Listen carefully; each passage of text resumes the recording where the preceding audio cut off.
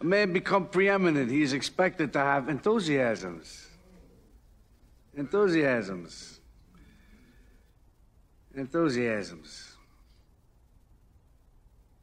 What are mine? What draws my admiration? What is that which gives me joy? James. Music. Baseball.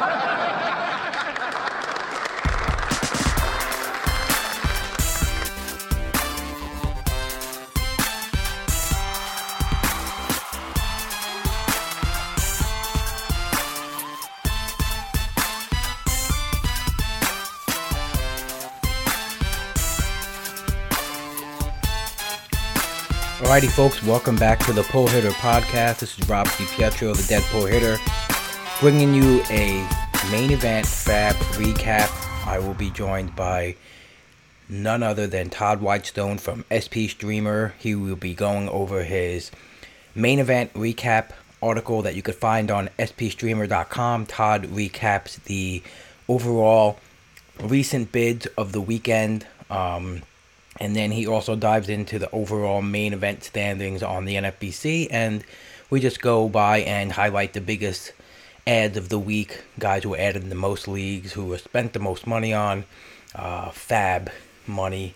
And yeah, so we just go through that and talk about his article and some other things. So this will be a weekly thing every Monday or Tuesday, recapping main event bidding for the free agencies. So, if you don't play in the main event, you might be asking what benefit this may have for you, but these are some really sharp leagues where the ads for leagues like this, they tend to be a week ahead of other leagues per se, and the type of players and that are being added. So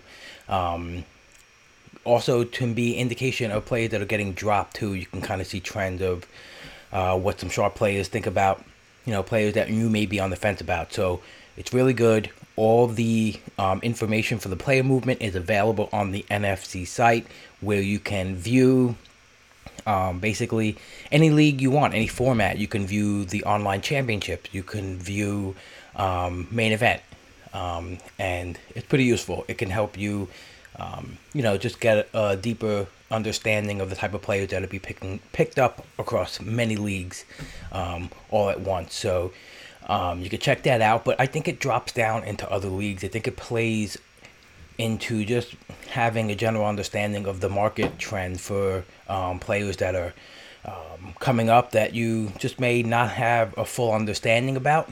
And yeah, I think it's very helpful to any type of league you may play in. So hope you guys enjoy it, and maybe in future weeks I might cover some online championships as well, but right now it's just going to be main event focused, but again, it can drop down and help you in whatever league format you play. So here is our first episode of the season for a Fab main event. All right, folks, welcome back to the Pull Hitter Podcast. I'm Rob DiPietro. You can find me on Twitter at Dead Pull Hitter. I'm here today back with the Fab review with Mr. Todd Whitestone, he of the SP Streamer fame. Todd, thank you for coming back this year and joining me on this adventure again. And welcome back. And what's up? Rob, thanks for having me. I was out in Las Vegas. Unfortunately, you couldn't make it, but everybody came up to me and said, "Oh yeah, you're on the Pull Hitter Podcast with Rob DiPietro. He's and they kept saying he's great." And I was like, yeah, and what about, and they were like, "No, Rob is really good. They were like really giving you compliments." And I was like, I couldn't, even though I kept fishing, I was not getting, well, Todd, you're really good also. So I want you to know you get a lot of fans out there. So hopefully you can go next year, and then you can just get the accolades directly.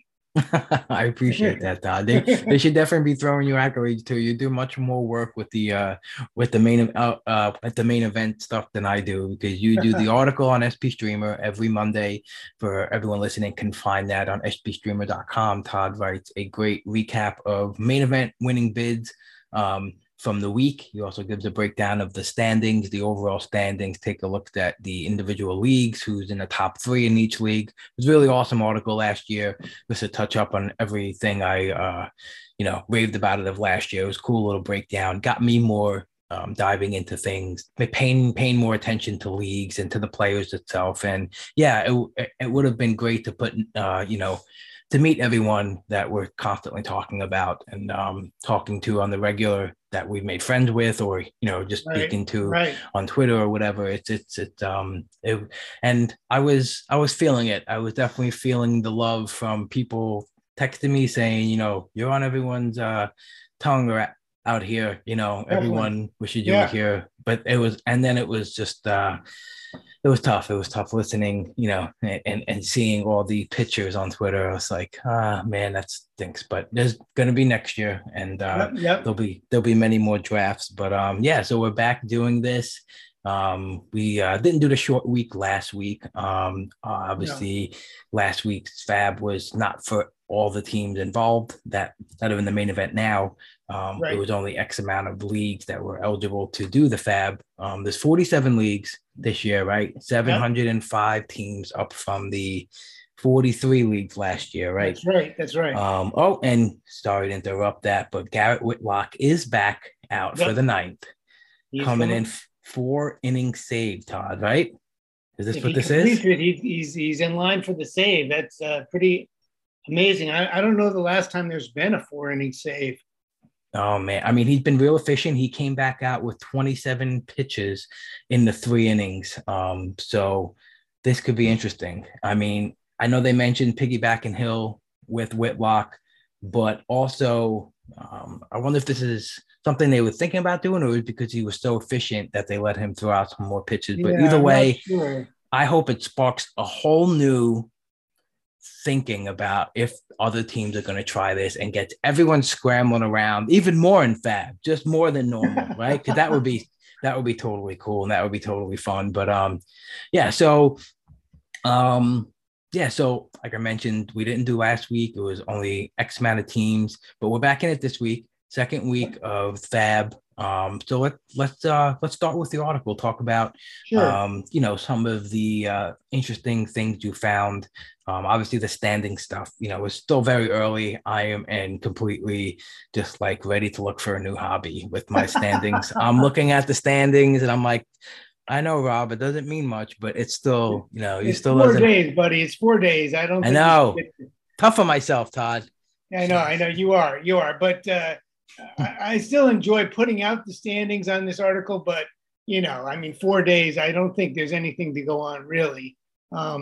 But I did find it interesting that there were a few big names still up at the top in several leagues, like Rob Silver, and a few, Brian Slack is up there again. And, there's just some guys that I feel like have a lot of staying power even still.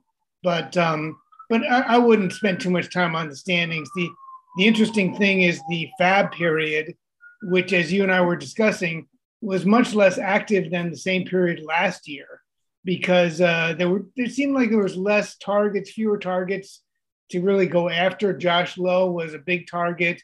Joan Duran, if I'm pronouncing that correctly, Duran, I think is the right way. He was a big target in terms of number of leagues. So, but compared to last year, there just wasn't the big attractive free agents that there were, and the spending reflected that. Yeah, definitely. I saw that from last year. The average amount that the main event team spent was almost $87 last year per team. This year was down into that $51 range, but still just a massive amount of. It was last year there was 1,093 number of winning bids. This year 1,035, so only 60, almost 60 bids, but the total amount of money was in the 15,000. So it's pretty interesting, pretty drastic difference. So I pulled up my sheet from last year. I copy and paste the ads and the drops for the main event, and into a little tab with the dates on it. And last year, again, we had a little first mini week of Fab for not all the main event teams on March 28th of last year. And then April 4th was the first big week with all teams available. And if we could take everyone back to a quick journey of who led those ads was Julian Merriweather and Chris Devensky. It's right, amazing Chris how much Devensky. changes in a year, because you're like, why did people bid on Chris Devensky? But they were picked up in all 43 leagues last year. And that That's right. That's right. obviously Merriweather was huge, getting picked up for as much as 576 and average bid of 350. Right. That was the big end. But Davinsky had some high bids too, and he looked for the moment he looked like maybe the closer for Houston. Right. But no, there wasn't the big targets this time. I mean, even the Minnesota bullpen situation, there were so many different targets. It really argued against bidding a lot, you know. Right. And by the way, Right. Whitlock completed the game. Whitlock gets the save, 4 innings, no earned runs. So that's a big deal as they beat the Tigers 5-3. I think was the final. What a beautiful line. 4 innings, no hits, 1 walk, 2 strikeouts. I think he's going to be in for a dynamite year. Mr. Whitlock. I got him on 3 teams, I think. So that'll be great for. Also, to see him be that efficient, he ended up throwing 39 total pitches in 4 innings.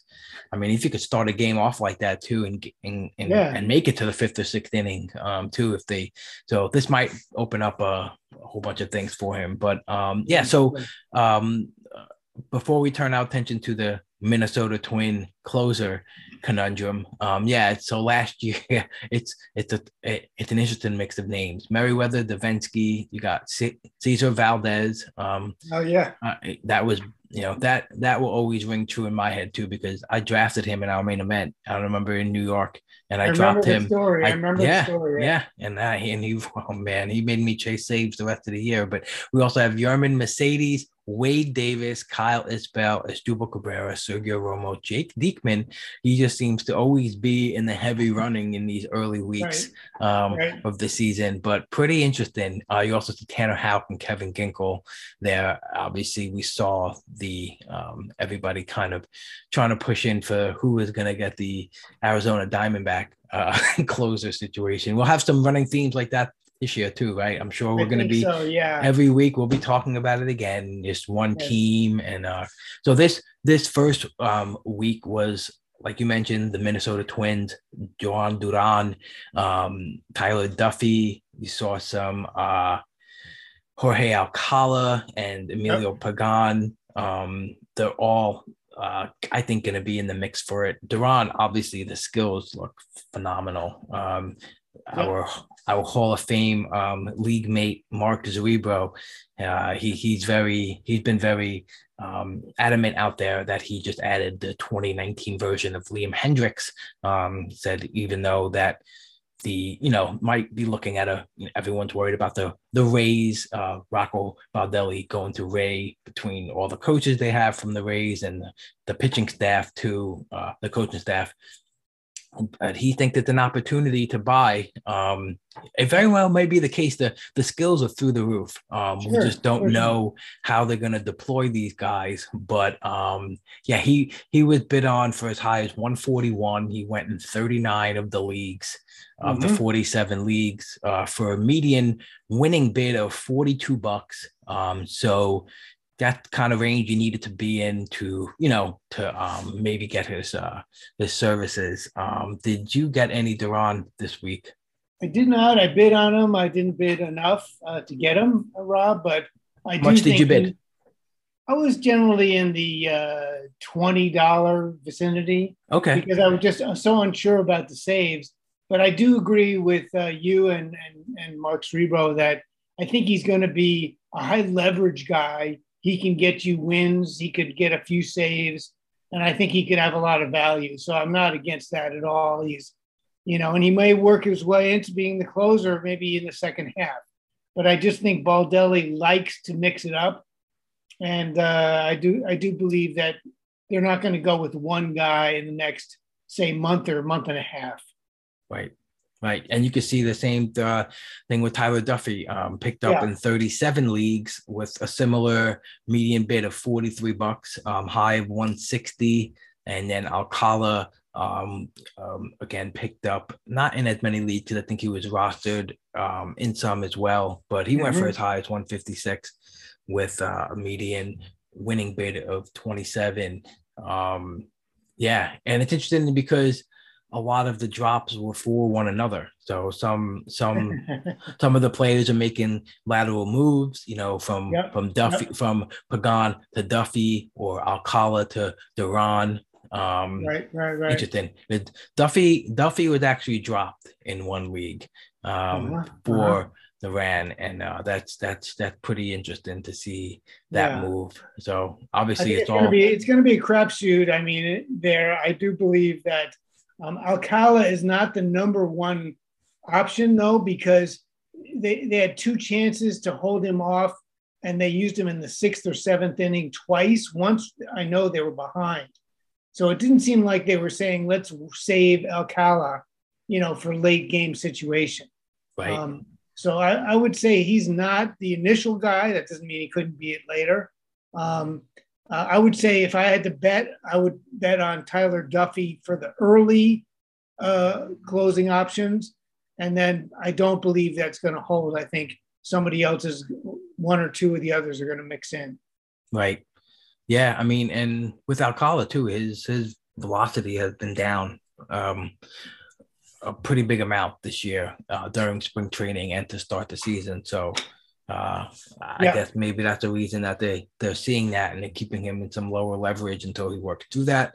But it's interesting to see that. I think, let's see here. I just pulled up the Alex Chamberlain's pitch leaderboard. Last year, his four-seamer was at 97.4. This year, 94.1.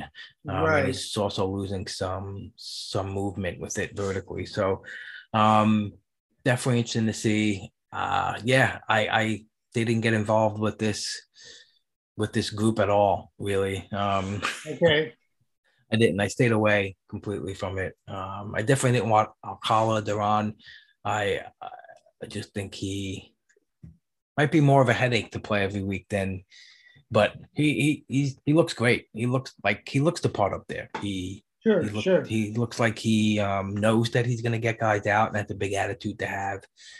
One thing I noticed with Tyler Duffy, Baseball Furies, our friend Mike Masato, bid 139, 119, 99, and 99. So again, with the early closers for MTM last year in our league, it was the Wade Davis for two something, and he was up there on the list for the Vensky too. This would be something interesting if I could, look back and see if certain players have like consistent early bids with. I think they do. I think they do. There's the guy, Eric Heberlig, who's in tons of leagues, and a couple of mine, and he always goes heavy early. Right. It's not just closers. He's just, he's willing to bid $500 for the top guys in the first couple of weeks. And that's, it can work because they can be up all year and help you all year. But it's not the way I try to do it. I'd rather have more money throughout the season. Right. I do too. I do too. I know in the after the season ended, I had Andrew Geller, the Guild, on the pod, and he's very not afraid to throw in his money early. And obviously he's a fan of have him for more weeks of the season. And you get your money for the best return on investment. And so it's interesting. Everyone likes to play a different way. So that was the Minnesota closer situation. The next guy on the list who was not a Minnesota closer was Jurickson Profar, added in 37 leagues for $123. Right. This is I like the first week he had. I mean, it just seemed like a lot of the bids for him was a little bit overkill price wise. It's one of those paying for. I think you're paying for the week one to that. But I guess the first base outfield helps. It does. That definitely helps. Has he played every day? Let me look at this real quick. Just about every day, I think. Yeah, And one day off. He's always been talented, and Right. I think people always see that. And there is some opportunity in the outfield in San Diego. Right. But again, I'm with you. I wasn't going to bid as much as he generally went for. I did have him on some lists, but I feel like people have $1,000. We went over this last year, and they feel like they've got a lot of money to throw around, and the better option is to wait and not try to go too deep into your kitty right away. Right. Well, he got 2 barrels this year, Todd, compared to 8 all of last year, so he might be different, but you never know. But okay. I'll take. Yes. I forget the stabilization rates for barrels. I think it's like 80 balls in play, maybe, or 50 balls in play, something like that. But 50, at least 50. It's not close yet. But hey, you never know. I mean, if you don't act on it early, right? Right. Right. That's the thing. But yeah, I think a little bit too much. But next guy, we'll move on to Tony Santillan on the Reds, picked up in 36 leagues for as much as $77, median winning bid of 24. What are your thoughts on the Cincinnati Red bullpen? I know Lucas Sims is working his way back. I think he's got scheduled to throw pretty soon in a game in the minors. So just seeing how they mixed it up a lot last year. Yeah. Again, it seems like a headache type of bullpen. But it's a good pitcher. It's a situation to avoid. I think, Rob, I think you can have one of these players from Seattle, Cincinnati, Minnesota, and you can deploy them when you need a reliever, and maybe you get lucky with a save, or maybe they sort of settle on 1 or 2 guys. But it's hard to really play in these bullpens too much. Santillan, I was not in on at all, because the way that first save came about, I don't know if you saw the game, but they were up 6-1, and the Braves came back to score 2 while Santillan was warming up. So he was going to come in with a 5-run lead, and then he was all ready to go. So they brought him in anyway.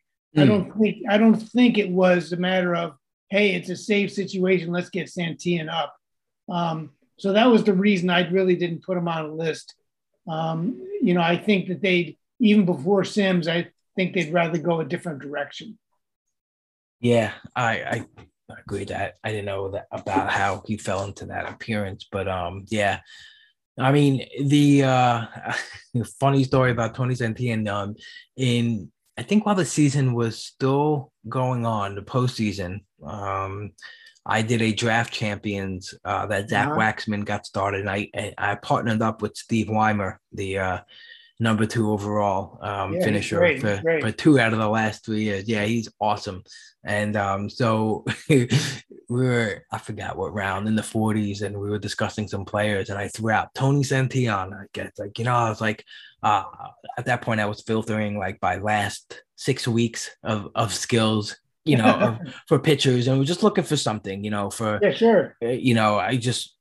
looking for usage, and you're looking for some, like, skill set that are popping out. And his name we did a bunch of different filters, and his name popped up, and I remember, let's grab this guy. We're trying to debate whether he would have a role, as that 5th starter per se, if they didn't decide to call up the kids younger, like Green and Lodolo. So we ended up picking him. And then when the baseball forecaster came out, he was in his box, in his player box, they had they do up or down on a lot of players. They'll pick either something they could hit, like a lofty achievement, or something that they can go down to skills wise if their skills regress a certain way. And for Santillan, they had an up 20 saves, and I was like, wow, look at this. You see this, Steve? And we were basking in our round 44 possible closer, And again, the forecaster came out in December, and then when he picked up the one last week, we were just we're like, oh my God, too bad he's on the bench. You know, But it's but happening. It's happening anyway. it's happening. But he's on the bench. Damn it! That's But funny. That's funny. yeah, it should be interesting to see what the Reds do. You know, because I think they'll continue just playing matchups, and I do think Yeah. that Sims would be the guy.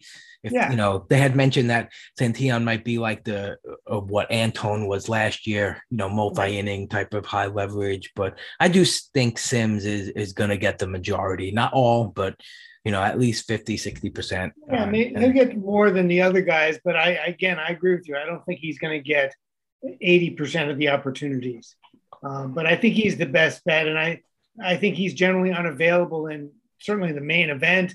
And I think people are holding him for when he gets activated. And I think there was a note today that said he's a little bit ahead of schedule, and he might be back in the next couple of weeks.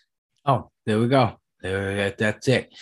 That's probably good news for the Red fans and for anyone who's gonna hold him, you know, until he gets back. Next guy, Gab. Anything else on Santillan? No. Next guy on the list, New York Met, Robbie Cano, 31 league added for as high as $67. Median winning bid $19. Yeah, this is interesting to me because I do think he's gonna be useful on some weeks. I don't know. This didn't seem like the week. You know, they're facing, I think, 3 lefties. Maybe it was he might play in Philly, and that's a good park type of thing. And he hasn't played every day either. You know, he played 3 out of 5 games. So, because I think the Mets kind of see that they have a lot of guys to try to get in to DH, you know, especially with some of the errors that Alonso made at first to cost them the game a couple games ago. I think they might want to use Smith at first a little more. And, you know, that's I don't know. But Robbie, again, seems like more of a weekly streamer for a couple of bucks and get a good week out of him type of guy. But I don't know. What do you think about Robinson Cano at this point? I mean, you're the Mets expert more than me, but I would say that he's not going to steal your bases. He's not going to hit for the power. He is maybe going to have a few weeks, like you said, of good playing time, and he could give you counting stats in the right matchups. But I don't think he's a key guy for most rosters at this point in his career. I don't think they'd be against, you know, benching him for 3-4 days at a time if they had somebody that was hot or something like that. Right. I mean, they have McNeil, right? Who else do they have that can sub in? They got McNeil. They got JD Davis. As well, like I said, with trying to maybe get Alonso in at DH to get Smith in some time at first, as well as the outfield, giving Connor some days off from the outfield. And obviously it all hinges on, like, if Jeff McNeil starts like going back to his heavy contact, spray the ball ways like he has so far to start the year, and he's hitting 300, you're probably not going to see him being subbed in as much, you know, subbed out as much. So, but it's good to have options. It's good to have hitting depth. Just didn't seem like the type of guy, or maybe the logic is, you know, they didn't get tested in the offseason. So maybe he juiced up, catch a couple of good weeks of him, couple good months before he gets really tested. And then, you know, then you could drop him. Who knows? Maybe that's the route. But okay, let's move on to Brad Keller, the next guy on your list. 27 leagues added. Noted reason, impressive first start. It was $57 for the highest winner, median winning bid of $17. How do you feel about Brad Keller this year, Todd? I think I feel the same that I've felt all along. I think he's capable of surprising you every once in a while. He's not horrendous pitcher. He's a decent major league pitcher, but in terms of your fantasy leagues, I don't think he's a target. Maybe, when he's got a good matchup, you could roll him in there, but I'm not a big fan of Brad Keller, and I don't think most fantasy owners are either. You know what? He definitely seems like mostly the same guy. But it could be. I think that I always thought he should have, you know, up his four seam a little bit and get rid of the sinker, because the sinker is where he's not really the best at, if I'm not mistaken. But he did switch it up a little bit. He threw the sinker 9% less in this start than he did all of his last year usage. So maybe that's more, but he didn't throw the four seam more. He threw the changeup 10% more. So if he goes to a different pitch mix, you could, again, I think we're always looking for that. Is it velo? Is it pitch mix? But if he takes a pitch that wasn't really great and he throws it less, could be something different. That's what I said. Could be, and a half a mile an hour more. It could be different, but it's still on the border of probably not. But okay. You're more optimistic than me about Brad Keller, but listen, I'm trying to find the good in everything right now. Like I said, my teams are not good standings wise, so I am looking. Don't drop your SP1 for Brad Keller. Is my suggestion. Oh no! I won't drop the SP1. I won't drop the SP1. All right, let's move on to another one of my favorites, Mr. Chad Pinder. Yes. He was scooped up in 25 leagues. For as high as $33, median winning bid $12. I love Todd Frazier. I mean, Chad. I don't know why I said Chad Pinder. Chad Pinder. Chad Pinder and Todd Frazier. It's not even the same first name. Don't mind me. But again, he's a guy like I just wish they didn't mess with the playing time. Like, just right. You don't need these random days off. Again, he started off 3 out of the first 4 games.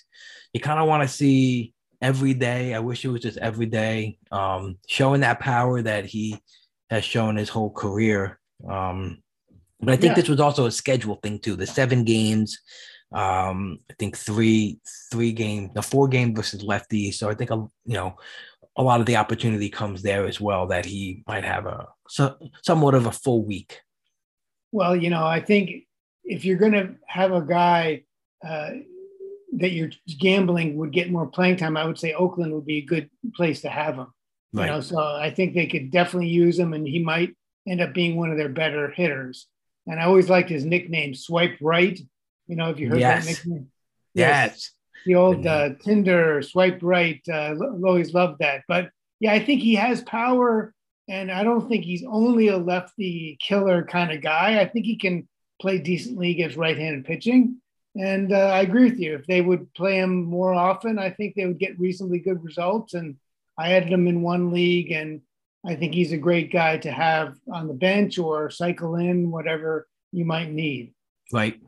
Last year was nice too because they had that multi. He had the multi eligibility because of the short year.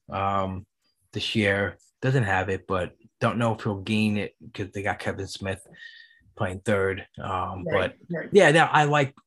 I'm a big Pinder fan. I'm a fan of the skills. I hope he gets some more opportunity. I did have a couple conditionals for him, but they were kind of deep down because wasn't looking for positional possible full-time guys at the moment, But what's interesting that just happened on TV is Tyler Stevenson threw out Stephen Kwan trying to steal second, and then he threw out Jose Ramirez trying to steal second. Really? That in the same inning. Okay. Wow. Anyway, let's move on to Hansel Robles. Picked up in 24 leagues for as high as $132, which is insane. That's a lot of money for Hansel Robles. I liked him. I like him as a dark horse to be an option. They showed that they did last year. The Twins even get him some shots last year. We don't know what's happening with Barnes. Was he hurt? Is he hurt? Is he gonna keep pitching? Is he gonna come back and be the closer? Are they gonna move on from him? So a lot of question marks, but I think you can gamble on a question mark for a little cheaper than a lot of these prices. There's a lot of the bids were from $17 down, a lot of 8s, a lot of 6s. Right. And those are fine. Those are fine. Those are fine. You gotta limit it if you can, and if you miss out on Hansel Robles, there's a guy similar in the following week to get. But yeah, I do think he possibly get saves in Boston? Sure, but I think it's sort of a shot in the dark type of thing. There's 3 or 4 other guys at least that are competing with him. So I wasn't big on trying to add him, and certainly wouldn't recommend a big dollar bid for him. Yep, totally agree. Next guy, Jose Siri, picked up in 24 leagues, noted by you as a stolen base threat for Houston. Yes. Went for as high as $88. Yes. This one, again, our median winning bid of 23 and a half bucks. He's played 2 out of the first 4 games. Only got 2 games on the Monday to Thursday slate this week. Yeah. This is one of those things I think like he leads off Sunday. People get excited.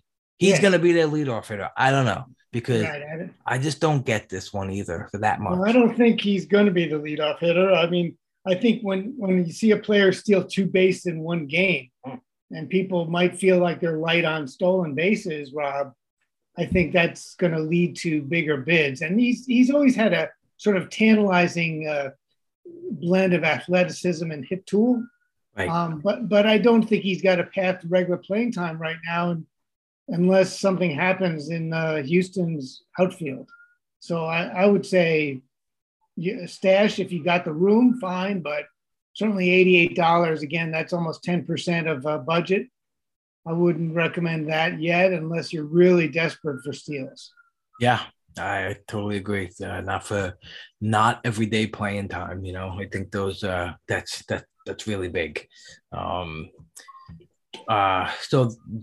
yeah, one more guy here listed as Daniel Lynch, 2-starter for KC, picked up in 23 leagues, as high as $56. I like this ad.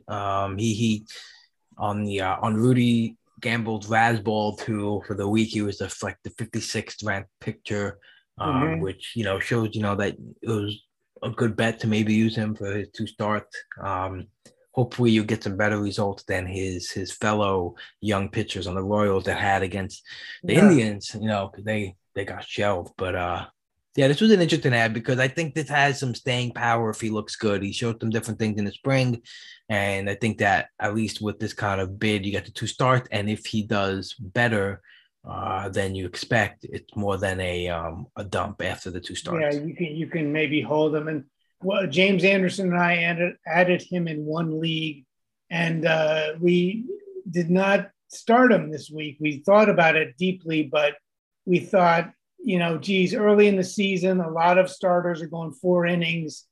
We're going to just sort of put him on the bench. And like you said, maybe he's going to impress us and we'll want to start him in future weeks. But even though it was 2 starts and they're pretty good ones, we thought let's try to be a little careful early in the season. Yeah, it's fantastic. Absolutely. All right, let's talk about some of your the wow bid of the week, and then the Century Club, which was successful bids over $100. So talk to me about the wow bid of the week. Bid for those that weren't listening last year is the biggest bid of the week in the main event. And that was unsurprisingly for Josh Lowe, who was the big pickup, and he was available in 19 leagues. And this wow bid was $613, which is a wow bid in my opinion, even for Josh Lowe. I think Lowe is very talented, and I think he could carve out an everyday playing time, and he certainly can steal bases. But 613 is a lot. The lowest winning bid was 221. So you had to sort of bring it in order to get his services. Right. But 613 means you've only got 387 left for every other bid you make this year. So I would have been personally reluctant to go that high. And then the Century Club is how many players were added, how many successful bids there were for different players over $100. And there were 19. 19 of those, and 25 players had at least one winning bid over 200. So there's a chart in my article on sbstreamer.com you can look at and see who are the players that attracted $100+ and 200. Yeah, Josh Lowe. I knew I wasn't going to be anywhere near what he was going to go for. I love Josh Lowe, the talent. Once he got some starts versus the lefties, I said, oh, this is going to be different. He's essentially replacing Meadows, straight up. Maybe even Meadows got sat for a lot of lefties, but he came right in, started right off the bat versus the lefty, and definitely a 2020 skill set. Yep. I think the average is the only thing that you got to worry about, but yeah, no, really, really beautiful skill set. Yep. I lost some bids on him in my online championships, which are for anyone listening who does not familiar, on the NFBC 12 team rather than 15 team leagues like the main event. Mm-hmm. Same thing, 30 man rosters, same starting team, and I was in the 125 to 195 range Right. on my three teams, different, and outfield is a strong part of my team too. So I feel like if that was a little bit more of a weakness, I probably would have boosted it up. But Yeah. Yep. totally different from the main event. But yeah, what a that was fun taking a peek at his bids. His median winning bid was 522. A lot of those was I think, like you mentioned, to Heber League, right? Yes, Those were a lot he of was one of the guys that went heavy. Dalton Del Don had him on two teams for a 555. Even the runner up, the runner up median was 346. So that's just Right. everyone pushed their chips in for him, and if you get that 2020 season, it's going to be worth it. Sure. Sure. I mean, I think it also depends on your team. Do you need stolen bases? I mean, I tried to draft stolen bases so that I wasn't desperate for that particular stat. But if somebody drafted a heavy power team and really was looking for that free agent opportunity, I think I can see going heavier in that case. Yep, absolutely. Our next highest winning bid was Stephen Kwan of the Cleveland Guardians, picked up in three leagues, winning average median bid of 313 as high as 404. Even the runner up was 219. So he's batting, I think, what, 970. This guy just does. I think it actually is 692. It's amazing. He just can't get out. And the guy I actually traded for in a dynasty league, because in the early off season, he was a guy getting mentioned for his finish in the minors, right, and for what he was, showing in terms of hit tool. I remember James Anderson mentioning him on his pod. The guys at Prospect Live had mentioned him and came up on some of their tools that showed that he was a real good hitter. So I wasn't gonna go that high for him though, but he looks fun. He looks like a really good baseball player as well. He just got the makeup. You see him at the plate, he just like he's ready. Yeah, he doesn't swing and miss. He really has great bat control, and I think, again, if your team is lacking batting average, I think he's a really prime target for that. Right. I'm not sure he's a big power guy. And I'm not 100% sure about the steals. I think he can add some, but I don't think he's going to be like Starling Marte or something like this. Yeah, I agree. I think most of the prospect guys assume he's going to be in that 15 range at the max. Right. So a young Michael Brantley is exactly what it looks like, which is good. And that's a great comp and a great get if you can have a young Michael Brantley. So right, absolutely certainly worth the money. I don't think 692 is in the cards for the full season, but that's just my opinion. I mean, maybe 612. Rob, what do you think? All right, 612. I'll take it. Did you see my tweet? I sent out a tweet yesterday that I was listening to the Cleveland radio broadcast, and he got another hit. It was a 2-run triple. And the announcer, I don't know his name, unfortunately, he's yelling into the mic, at this rate, they're going to put a statue of him in front of the field by Memorial Day. Right. That's unbelievable. So, yeah, I mean, I can understand being pretty excited about what he's doing. Right. Absolutely. Yeah, I mean, Stephen Kwan, it's going to be interesting to see what he does for the rest of the year. Then the next guy with the most winning bids over $100 after Josh Lowe is Daniel Bard, 12 winning bids over $100, add for as high as 300 winning median bid of 142. The backup to get him was medium of 93 and a half. Yeah. Coach said he wanted the guy who would be able to strike guys out to close the games. They went back to Bard. This was a little bit of a complete miss on mine in draft champion season. I like to speculate late on a lot of different closers, and I try to spread them out too in different teams. Just gotta, not if there's a guy I like Hector Neris or someone that or a guy really late, that you constantly wanted to get, it's fine in the 45th, 46th round, but I tried to spread it out a little bit this year, and I got some Estevez, but I didn't get any of Bard. Just huge swing and miss for a draft champion season. I'm not even trying to get him really late. I mean, he was basically going for free. And I'm a big anti there's no pick free. I think that's so overused in fantasy podcasting. It's like, oh, he's essentially free, especially when they're talking about like pick 290, and it's like 290. There's nothing free about 290. Yeah, really. But, that's not right. There's a cost in every pick, but yeah. So Daniel Bard back on the scene. Got a save, blew a save. This was interesting. I think he looked like a decent bid at this cost, because I think you're thinking about the threat isn't really good in Column A or Estevez, but there is a chance that he starts off like last year where he had it and then he couldn't keep it.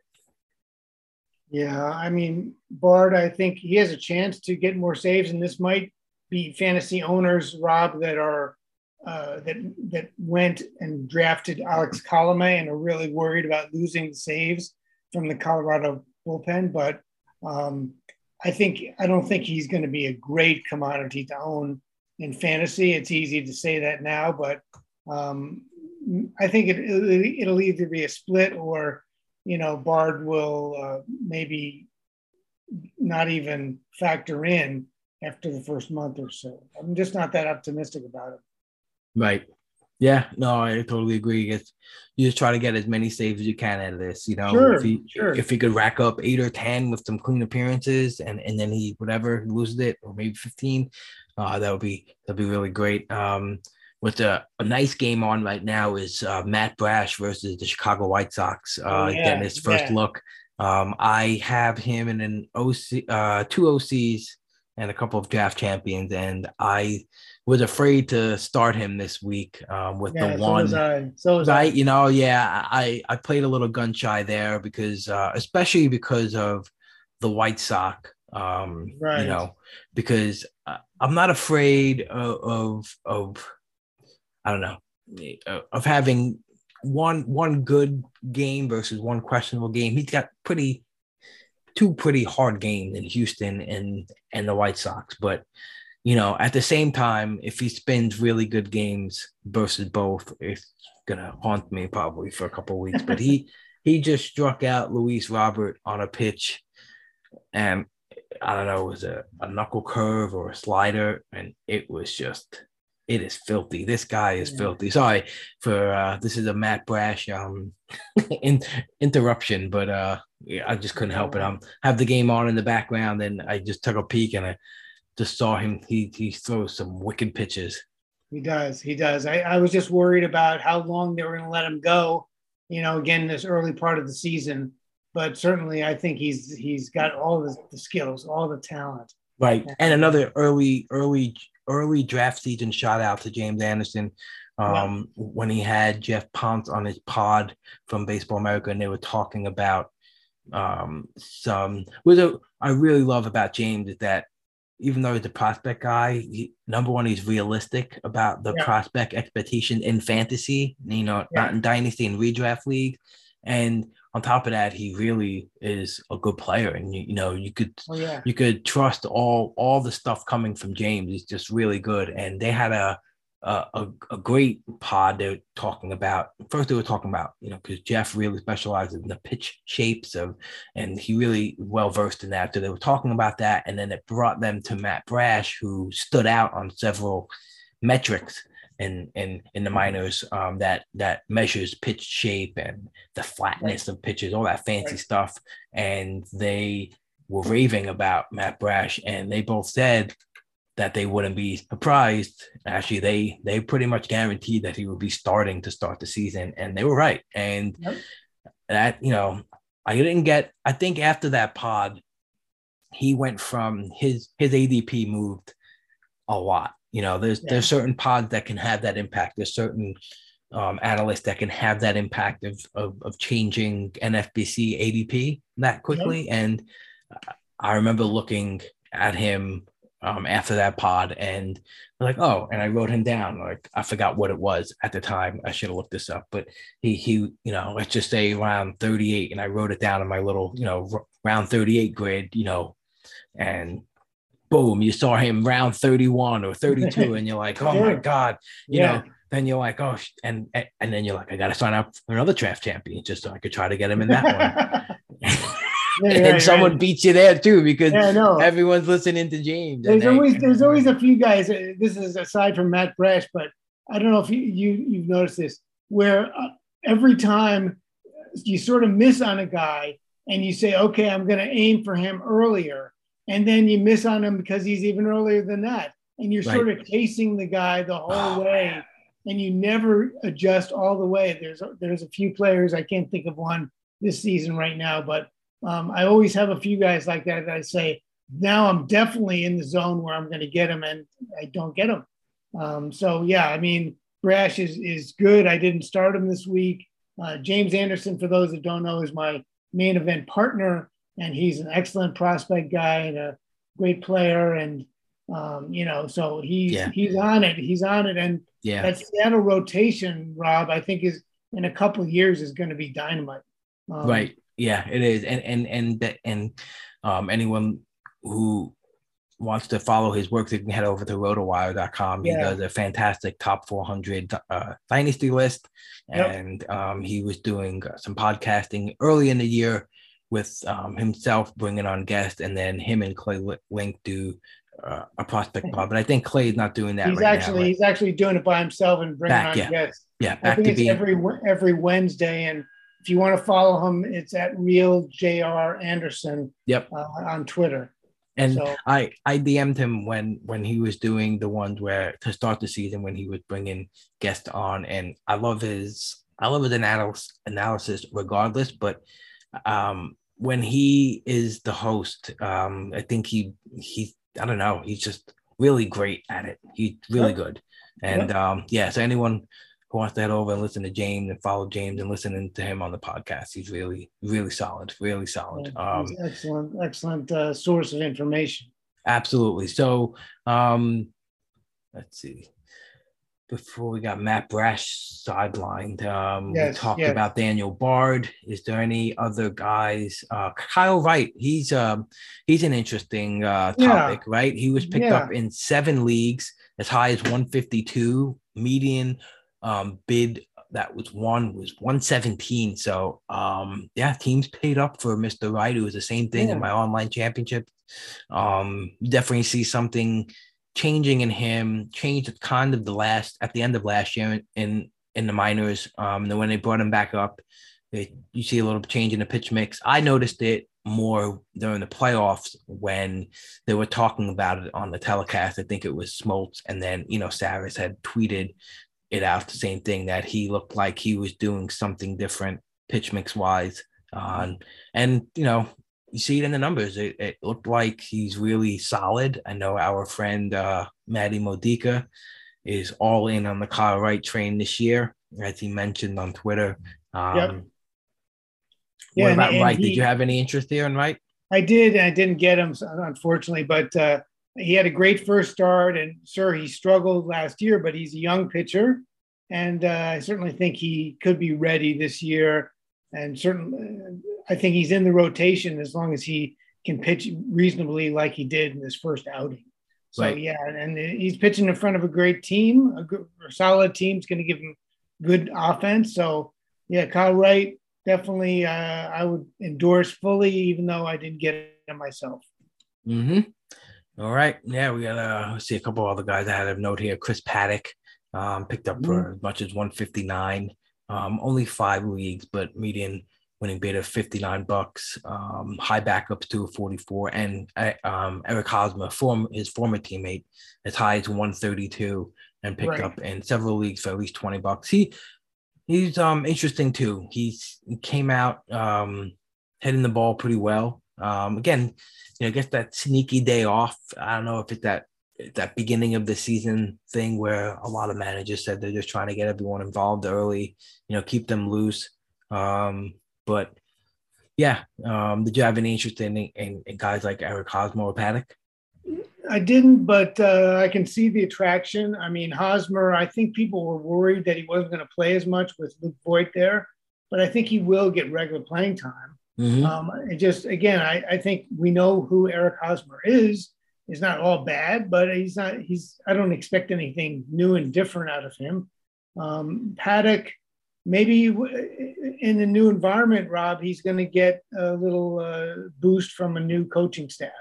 Yep. I think he kind of needed a change from what he was doing. So I think they're both decent targets, especially in 15-team leagues. I mean, I don't know if did you get either of those guys in a fab run?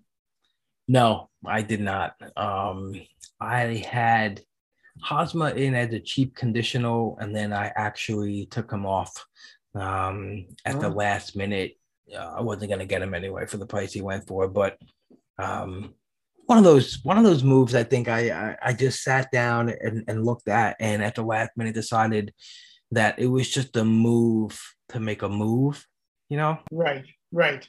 And I don't want to do too many of those. No, you don't want to do that unless there's a reason that you like the guy much better. Then fine, but yeah, that's the thing. He wasn't much better than what I had.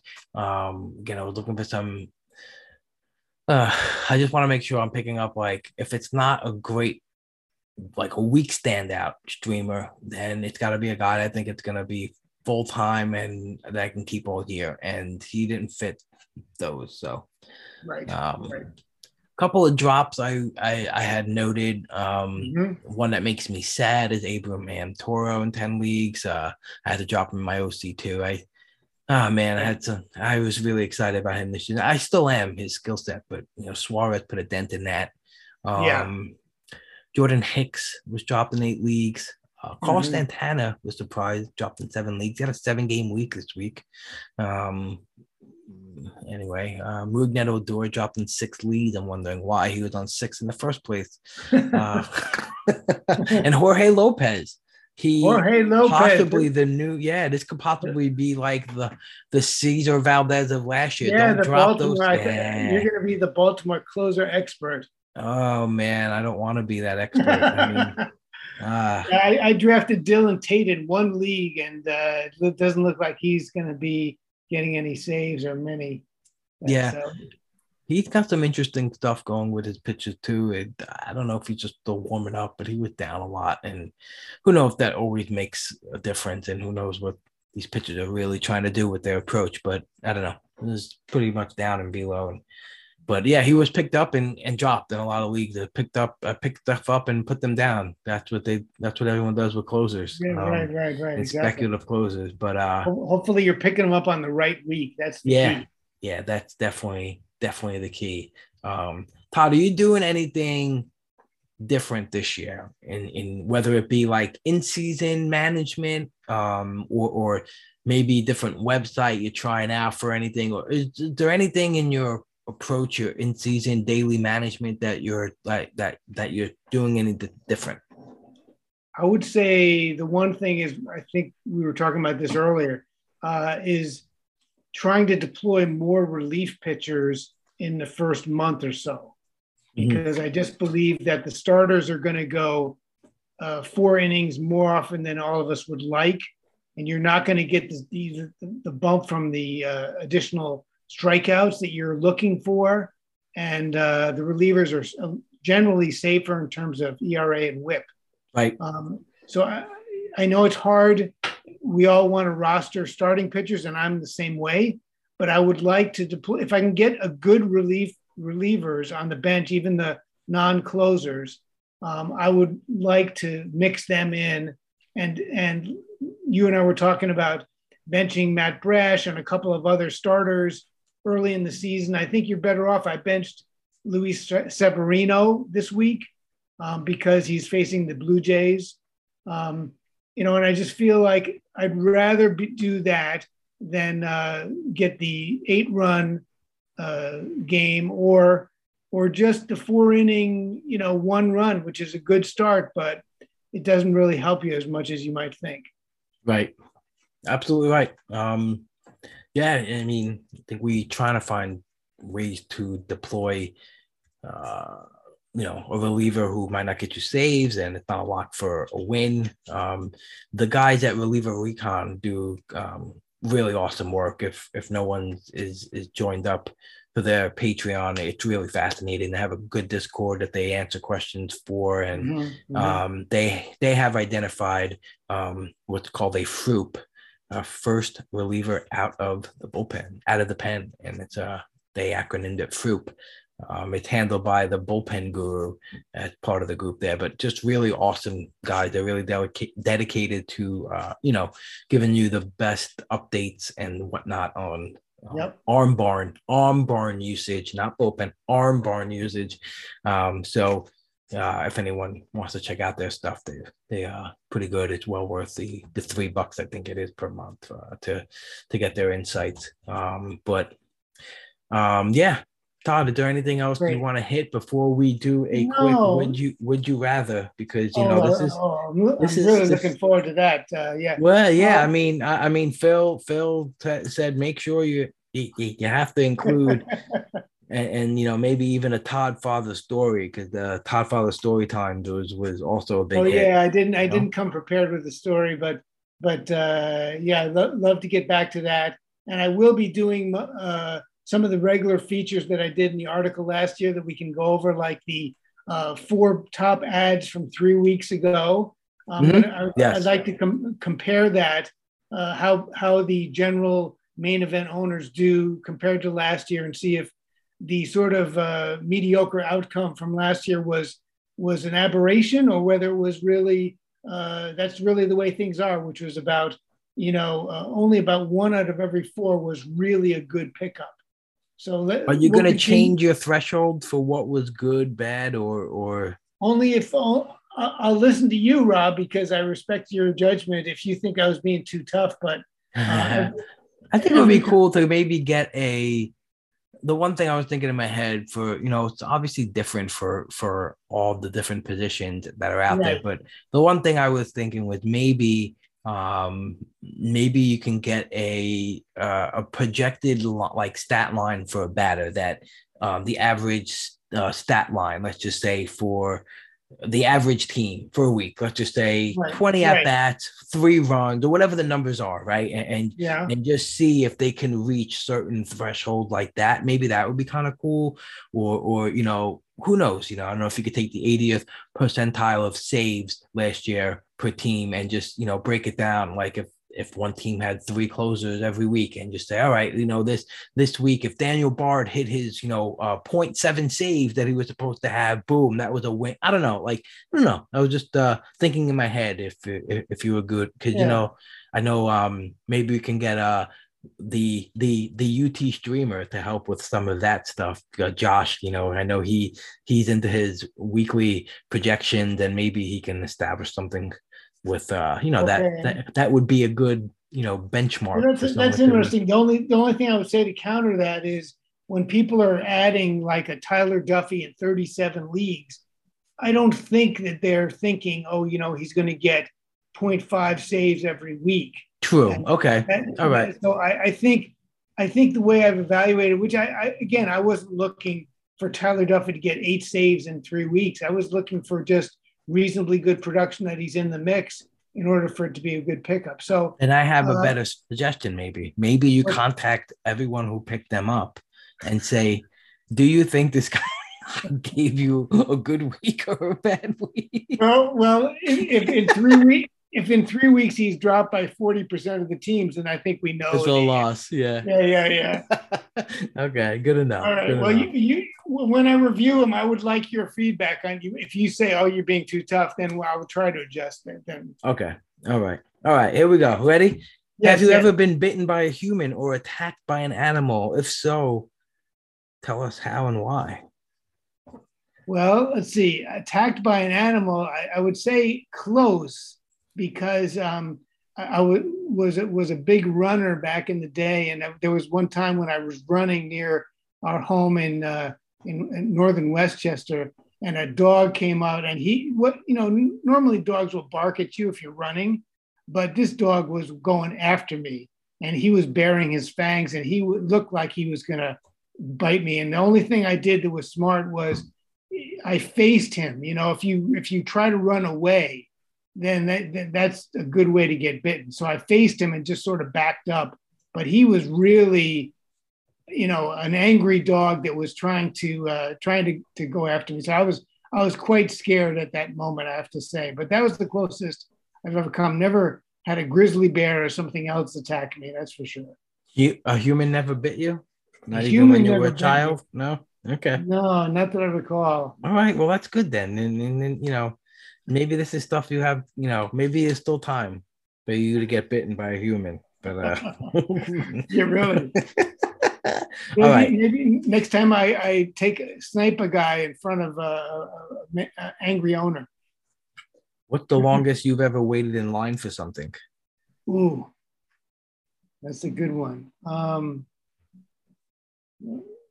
I don't remember when the Apple iPhone came out. I remember there were people standing in line for like 12 hours, but I didn't do it myself. My son. Yeah. This question's about you. Not everybody you saw. Yeah. And I can tell you, my son waited 8 hours in line for the. Remember the Wii? It was a sort of an Xbox game console. But no, I don't remember. I don't remember doing that. All right, that's fine. Not for any 4 or 5 hour plus stretch. Maybe I see you like waiting for like like a Woodstock, get into Woodstock or something like that, Todd. I know you're a big. I was a little young for that, but yes, I didn't. The second one. All right, I know you're not that old. What was the second Woodstock? Yeah. I know you're not that old. Sorry, I didn't mean to. I don't even remember. When was the second Woodstock? 90 something. 96. Oh, okay. I definitely could have gone. You could have gone. We could have gone. Yeah, I could have gone. All right, Todd. Before we get out of here, tell everyone where they can find you on Twitter and exactly where they can find your articles. So thank you, Rob. So it's at Telestar7 on Twitter. Happy to have people reach out to me on that. I write my articles on spstreamer.com. I usually come out every Monday, and they're an update on the main event. And again, the reason I'm doing it is because there's a lot of articles on players and different types of analyses, but not so many articles on contests. And so this one is written from the angle of the contest, and Rob and I are in the contest, and a lot of other really top players. So if you get a sense of this contest, the theory goes, you'll be a better player by just being up to date on what they're doing. So I try to follow who's leading on the overall, on the different leagues. And it's kind of fun for all of us to just follow along. It's a great ride. And I'm hoping we have an excellent season, Rob. I'm hoping, you are up near the top as well. And, we can actually, I wouldn't mind if Phil Dussault actually didn't win the whole thing, or run away with it. But I have a feeling he's going to make me look bad again. So one of my headings, you didn't mention this, but one of my headings in the article was Phil Dussault fails to lead main event. And I just was trying to see if I could get him irritated at all, but it's hard to do. But anyway, so look forward to writing them and hopefully our conversations every Monday or Tuesday.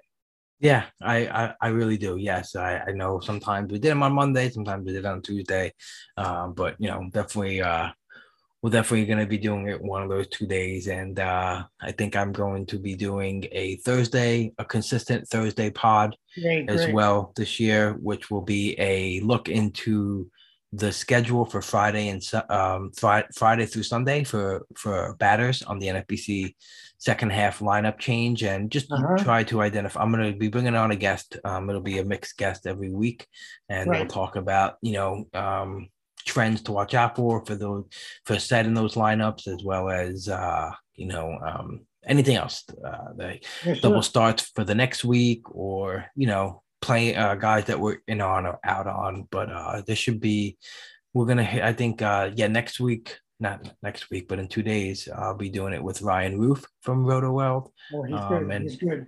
Yeah, and next week I think we'll have your boss on, Mr. Simeone, coming on and discussing some things. So that's the plan here, Todd. So good. Cool. Make sure to give me a compliment when Michael's on the show. So I want to be held in high esteem by Mike. Of course, absolutely. All right, Todd. Okay, buddy. Good one. I'll talk to you soon. Thank you. All right, bye. Alrighty, folks, that concludes this episode of the Pull Hitter Podcast. If you like what you listen to at the Pull Hitter Podcast, please do a great service and rate or review the show. Say a few kind words, or that would be great. You just leave a couple stars, 5 stars, preferably. But appreciate everyone who tunes in and to every episode, and we'll be getting a little more consistent during the season with a probably twice a week kind of schedule. Once to recap the main event bids, and one to look ahead to Friday to Sunday schedule. So if you play into a Fab League on Fantrax or CBS or Daily Leagues, or if you play NFBC Leagues where you're going to be setting your lineup from Friday to Sunday, make sure to check in. I'll bring on a guest, and we'll highlight some of the guys that might be having a good week, a bad week, good matchups, platoon splits to stay away from. It'll be geared for, like I said, Friday to Sunday, setting lineups. It'll be very helpful for Draft Champions leagues. If anyone plays in Draft and Hold and, can't make Fab, we'll be highlighting some players that you might have on your rosters that you're kind of counting on maybe to get a start in for the outfield or middle infield, whatever. We'll be sure to take a look at that and try to give you the best way to maximize either plate appearances or specific categories. So with that being said, thank you for listening, and don't be that bag of shit. Okay, bye.